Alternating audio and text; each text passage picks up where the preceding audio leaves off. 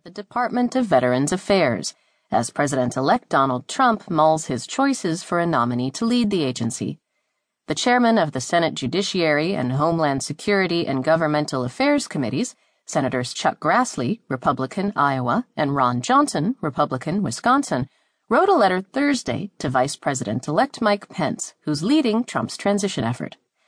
Grassley and Johnson say the VA is still plagued by problems in urgent need of improvement, including substandard care and failure to hold employees accountable for misconduct and poor performance.